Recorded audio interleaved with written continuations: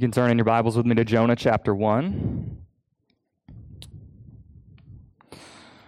Jonah chapter 1. On Friday morning, just 2 days ago, or I should say Friday evening, I ran across this article from Cape Cod. It said a little before 8 a.m. on Friday, the same Friday, veteran lobster diver Michael Packard entered the water for his second dive of the day. Which it's 8 a.m. and he's on his second dive of the day. That's an early start, I suppose, for lobster divers. His vessel, and I'm going to get this name wrong, the Ja'an J, was off Herring Cove Beach and surrounded by a fleet of boats catching striped bass.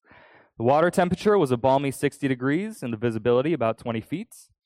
Licensed commercial lobster divers literally pluck lobsters off the sandy bottom, and as Packard, 56, dove down Friday morning, he saw schools of sand lances and stripers swimming by. The ocean food chain was in full evidence, but about 10 feet from the bottom, Packard suddenly knew what it truly felt like to be part of that chain. In something truly biblical, Packard was swallowed whole by a humpback whale. I was completely inside. It was completely black, Packard said. I thought to myself, there's no way I'm getting out of here. I'm done. I'm dead. All I could think of was my boys. Outfitted with scuba gear, he struggled, and the whale began shaking its head so that Packard could tell he didn't like it. He estimated he was in the whale for 30 to 40 seconds before the whale finally surfaced. He says, I saw light, and he started throwing his head side to side, and the next thing I knew, I was outside in the water. That's a wild story. It's a little bit of a misnomer. He wasn't actually swallowed. He got caught in the whale's mouth. But, of course, the parallels to the book of Jonah are uncanny. It's evidence that the story of Jonah is really so well known in our entire culture that a secular news article can reference something truly biblical. And yet, here's the catch with the book of Jonah. We might not really remember what Jonah is about.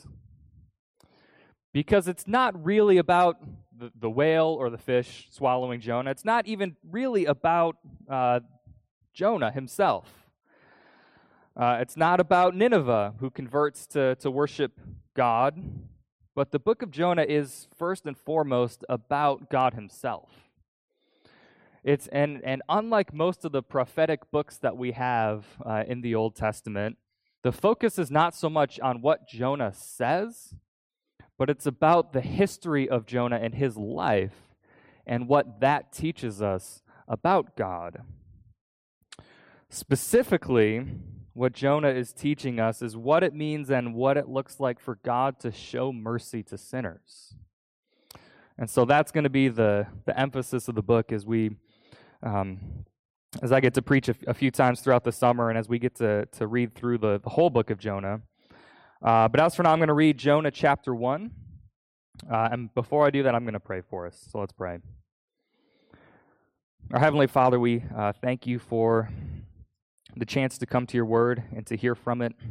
We thank you for your grace and your mercy that you show to sinners, namely us. We thank you for your grace and mercy to us by instructing us in your word. And so we pray that as we come to it, you would use your Spirit and work through it. And we pray that it would give us wisdom. It would give us a fresh picture of who you are. And we ask it in Jesus' name. Amen. So Jonah chapter 1. Now the word of the Lord came to Jonah, the son of Amittai, saying, Arise, go to Nineveh, that great city, and call out against it, for their evil has come up before me. But Jonah rose to flee to Tarshish from the presence of the Lord. He went down to Joppa and found a ship going to Tarshish. So he paid the fare and went down into it to go with them to Tarshish, away from the presence of the Lord. But the Lord hurled a great wind upon the sea, and there was a mighty tempest on the sea, so that the ship threatened to break up. Then the mariners were afraid, and each cried out to his God, and they hurled the cargo that was in the ship into the sea to lighten it for them. But Jonah had gone down into the inner part of the ship and had lain down and was fast asleep. So the captain came and said to him, "What do you mean, you sleeper? Arise, call out to your God. Perhaps the God will give a thought to us, that we may not perish." And they said to one another, "Come, let us cast lots, that we may know on whose account this evil has come upon us." So they cast lots, and the lot fell on Jonah. Then they said to him, "Tell us on whose account this evil has come upon us. What is your occupation? And where do you come from? What is your country? And of what people are you?" And he said to them, "I am a Hebrew, and I fear the Lord, the God of heaven, who made the sea and the dry land." Then the men were exceedingly afraid and said to him, "What is this that you have done?" For the men knew that he was fleeing from the presence of the Lord, because he had told them. Then they said to him, "What shall we do to you, that the sea may quiet down for us?" For the sea grew more and more tempestuous. And he said to them, "Pick me up and hurl me into the sea. Then the sea will quiet down for you. For I know it is because of me that this great tempest has come upon you." Nevertheless, the men rowed hard to get back to dry land, but they could not, for the sea grew more and more tempestuous against them. Therefore they called out to the Lord, "O Lord, let us not perish for this man's life, and lay not on us innocent blood. For you, O Lord, have done as it pleased you." So they picked up Jonah and hurled him into the sea, and the sea ceased from its raging. Then the men feared the Lord exceedingly, and they offered a sacrifice to the Lord and made vows. Amen. Now it would be really easy to boil down Jonah chapter 1 to the lesson, "Don't be like Jonah." But I think that's kind of selling this chapter a little bit short. Really, it's an introduction to who God is, revolving really around this whole language of fear. Who are these people fearing? Who is Jonah fearing? Who or what are the sailors fearing? Who do they worship? How do you know who they fear and they worship? And so as we look at Jonah and the sailors, what they're doing, what they're saying in this chapter, we're going to see what it really means to fear, to worship, to glorify our God. And so namely, that comes out in two different ways. If you do truly fear the Lord, it begins with the right confession, but it continues with the right fruit. So those are the 2 points we're going to look at, the right confession and the right fruit. So the right confession that shows that we fear the Lord. Look at verse 9 with me. We'll start right in the middle of the story. What is it that Jonah tells us explicitly about God in this chapter? In verse 9, just as Jonah is caught, what does he say? "I am a Hebrew, and I fear the Lord, the God of heaven, who made the sea and the dry land." Now this is, baseline, foundational to what we believe and what we know about God, that He is the God of heaven and He is the creator of all things. Jonah's not just inventing this on the spot. In all likelihood, he knows the Psalms pretty well, especially if we go to look at Jonah 2 next time. But Psalm 95, for instance, says, "For the Lord is a great God and a great King above all gods. In His hand are the depths of the earth. The heights of the mountains are His also. The sea is His, for He made it, and His hands formed the dry land." It really reminded me of that children's song we sing. I was hanging out in the nursery a couple weeks ago. The mountains are His, the rivers are His, the stars are His handiwork too. My God is so big, so strong, and so mighty. There's nothing my God cannot do for you. A fantastic song to be singing to our children, and incredibly, incredibly deep in what it's teaching us. That God is the creator of all things. But it's not just that He's created it, because I'm also certain that Jonah knew Psalm 139. If God is the creator, And this is also true. Where shall I go from your spirit? Where shall I flee from your presence? If I ascend to heaven, you are there. If I make my bed in Sheol, you are there. If I take the wings of the morning and dwell in the uttermost parts of the sea, even there your hand shall lead me, and your right hand shall hold me. If I say, surely the darkness shall cover me, and the light about me be night, even the darkness is not dark to you. The night is bright as the day, for darkness is as light with you. You formed my inward parts. You knitted me together in my mother's womb. My frame is not hidden from you. You have searched me and known me. You know when I sit down and when I rise up. You discern my thoughts from afar. God is not just the creator of all things, but he is present throughout all of his creation.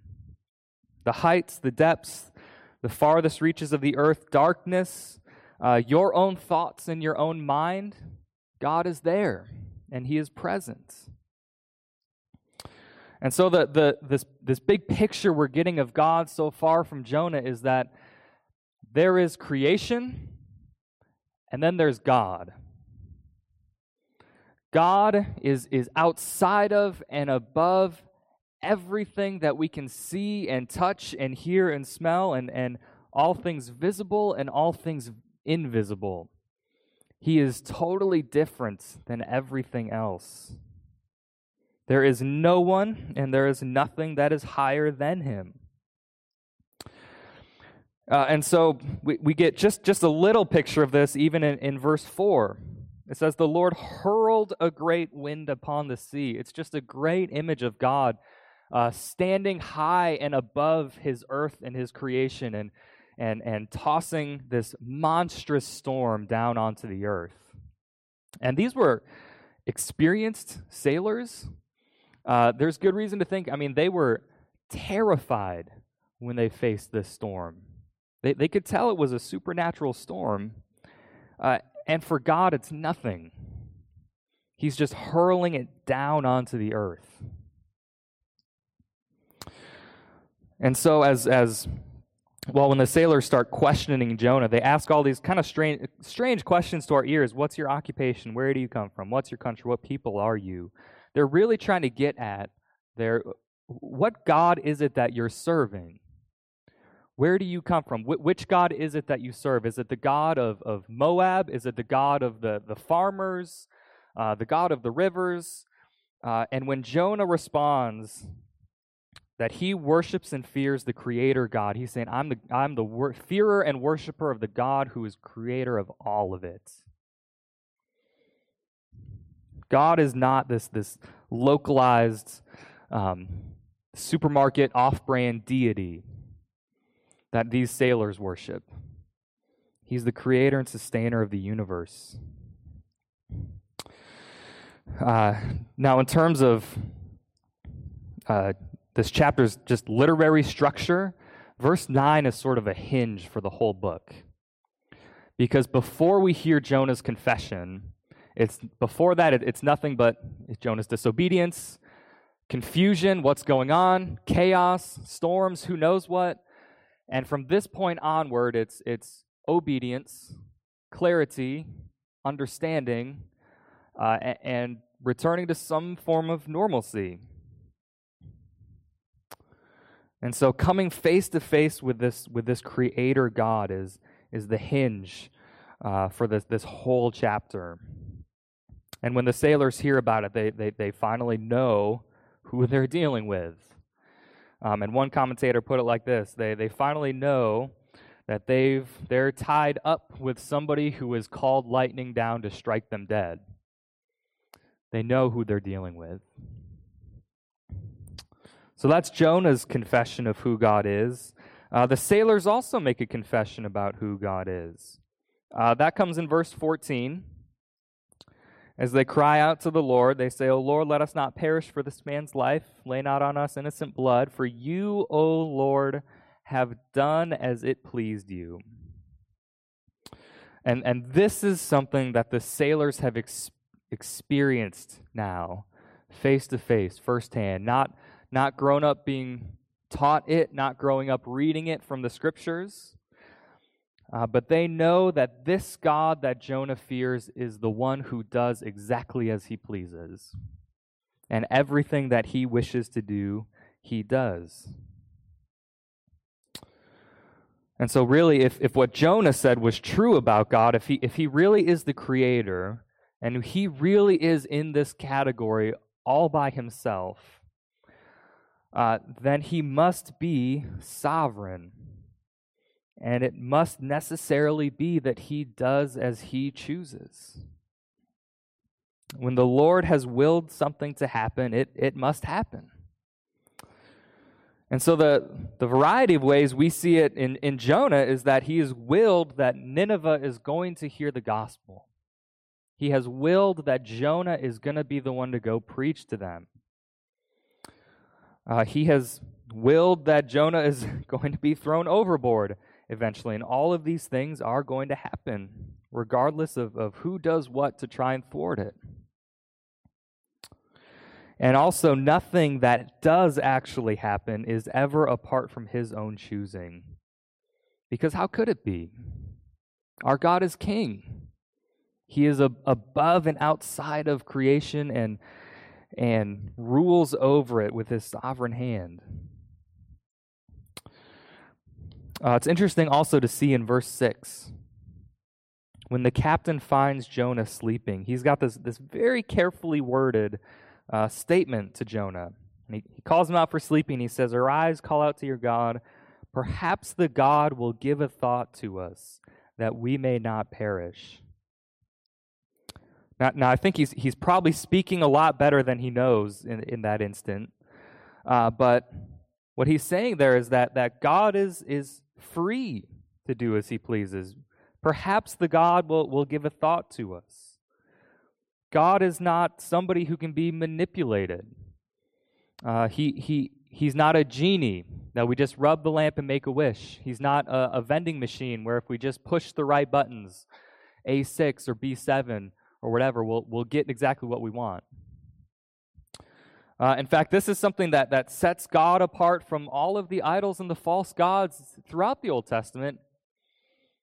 And it's, I think, one of the biggest draws for Israel actually to keep going back to Baal and the false gods over and over again. And it's one of the draws for us as well, the temptations, I should say, to worship our own false idols and false gods. Because all of those gods promise something like a vending machine. As long as I follow steps A, B, and C, X, Y, Z, and push the right buttons, I know I'm going to get exactly what I want. I know I'll have the full crops this summer. I know I'm going to prosper in my job and get that promotion. And that's not God. Yeah, he's a gracious God. He loves to give us good things as our Father. But he's not a magic genie.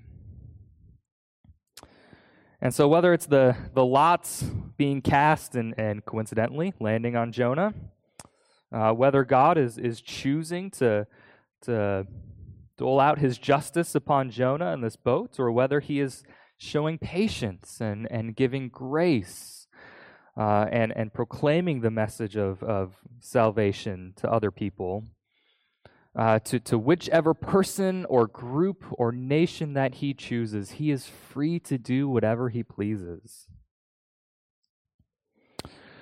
And again, we're going to see that in a lot of different ways, but the main way in Jonah we're going to see that is when Jonah confesses at the end of Jonah chapter 2, verse 9, salvation belongs to the Lord. That's really the theme of this book. Salvation belongs to the Lord. If God has chosen to save someone and show them his grace and mercy, they will be saved and they will hear it. And we cannot say otherwise. God is a gracious and merciful God to all sorts of people. And so I have to say that when I read these things about God in Jonah 1, I feel very small. I tremble when I think about this God hurling a storm onto the sea. And you know what? I think that's exactly where God wants us. Because even in Psalm 95 that I read earlier, the rest of that psalm says, "Let us worship and bow down. Let us kneel before the Lord our Maker. Let us not harden our hearts, but listen to Him, because He is our God, and we are the sheep of His pasture." We can't lose sight of this fact that this book has a lot of fantastical things going on, but the main character and the main storyline is to see who God is. And He is a great God, the Creator King, who we're called to worship and to serve and to glorify in every circumstance, no matter the costs. If we're going to try to give our lives away to some other god or to some other passion or desire, if we're going to try to rule over our own lives and choose for ourselves what we're going to worship and how we're going to live, it's a futile way of living. And that's something that Jonah has clearly lost sight of in this book. He's gone to rule over his own life, and he has forgotten who this Creator King is. And so he runs. Which really leads right into the second point.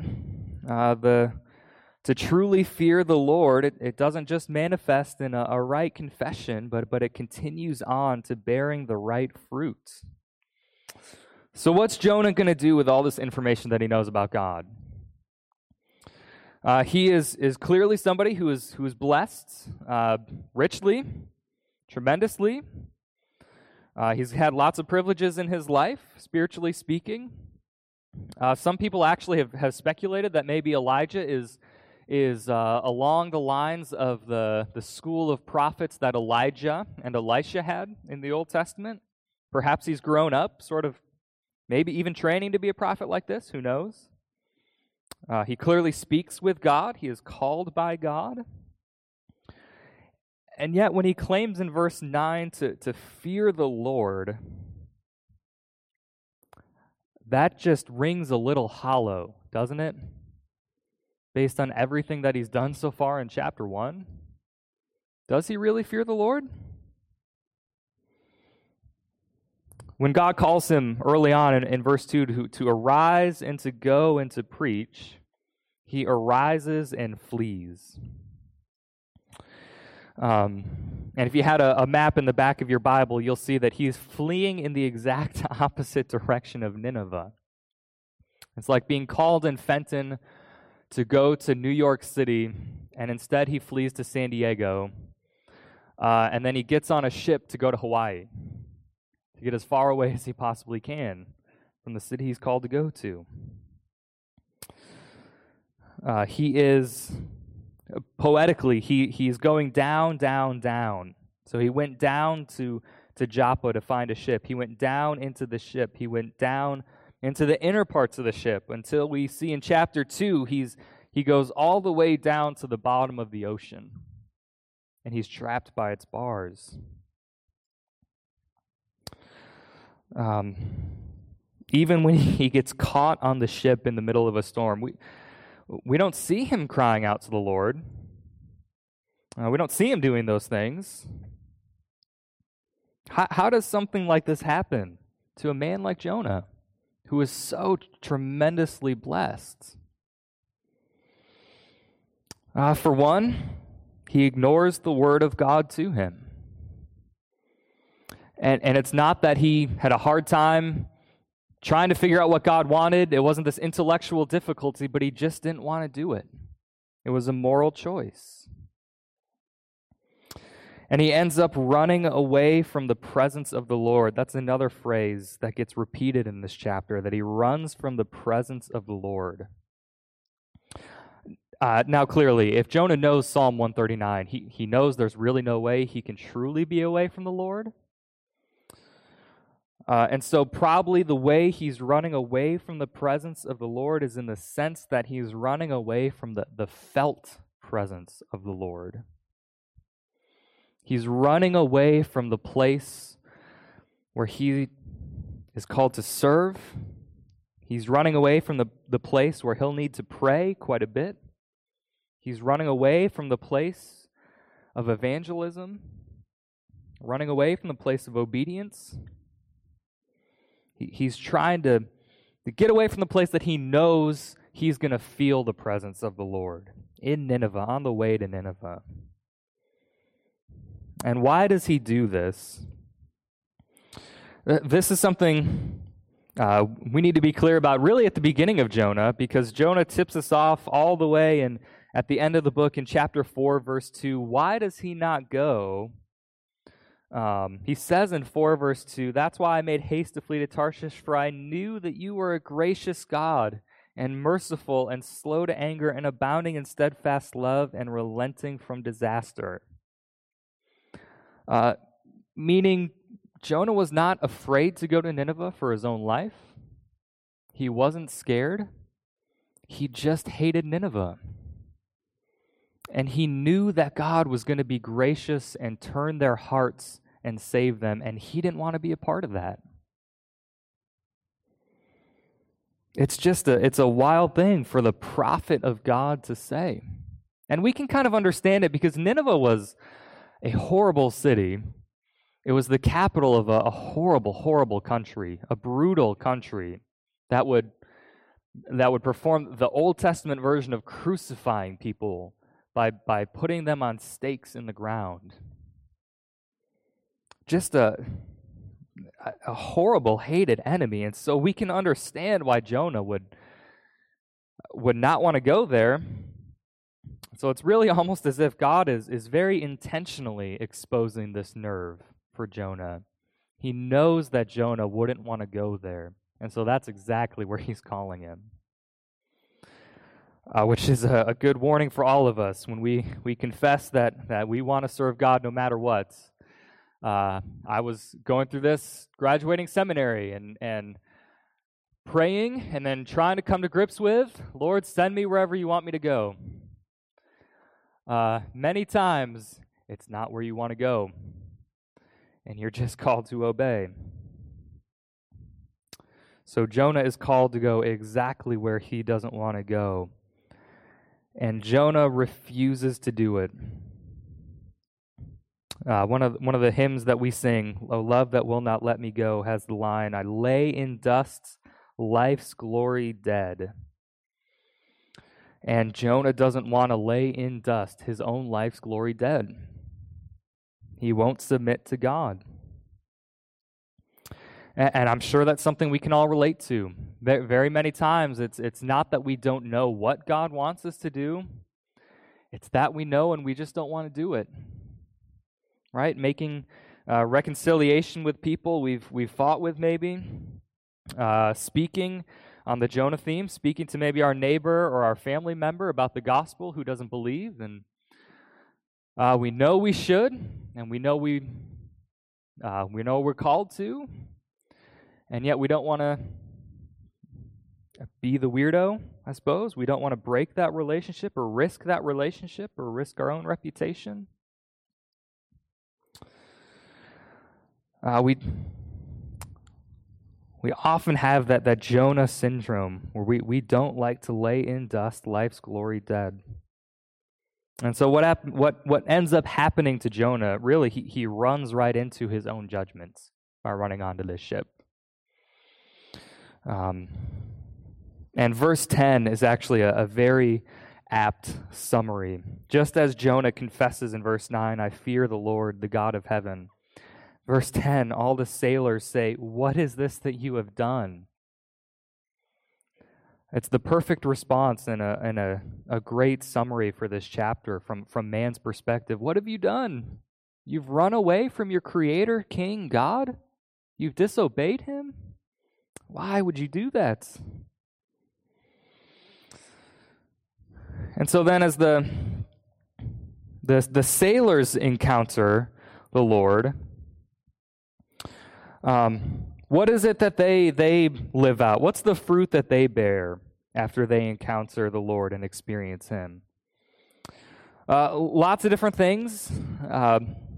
Just to name a couple, in verse 14, after every one of those sailors has gotten done crying out to their own God, verse 14, they actually all cry out to the one true God that Jonah serves. They are, in that prayer, they confess they do not want to be held accountable to this God for what may happen to Jonah if they throw him overboard. They don't want to face this God's justice. And then it's very interesting to see verse 16, the story after Jonah is thrown into the sea. The story really lingers on the sailors for one verse, which is totally unnecessary. Didn't need to do that, but we see what happens to the sailors. They fear the Lord exceedingly, and they offer a sacrifice to the Lord and made vows. If you've tracked sort of the word fear throughout this chapter, in verse 5, it said that the mariners were afraid. And then in verse 10, it said that the men were exceedingly afraid. Really a fantastic phrase in the Hebrew. The men feared with a great fear. And then in verse 16, the men feared with a great fear the Lord. They experienced this God's power, and they fear him. It's a lot of the commentators seem to agree it's likely that these men probably weren't truly converted by the end of this experience. Perhaps they just added the Lord into their pantheon of gods or whatever, but they do see this God as one to be respected and one to be revered, one to sacrifice sacrifices to. And so all of these sailors on the boat, they're really the first example in this book of God showing his grace to sinners. God showing his grace to really the people that we wouldn't expect. And so they're the first example of God's grace and his salvation being his prerogative to give.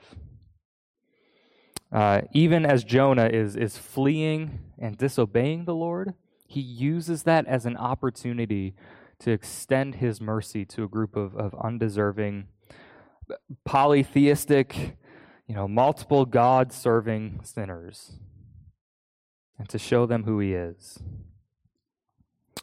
And really, these sailors end up actually in the same exact position as the disciples from Mark 4. Mark 4 is really uncanny in the way that it parallels Jonah chapter 1. It says at the end, actually in the Greek, the disciples feared with a great fear, just like the sailors.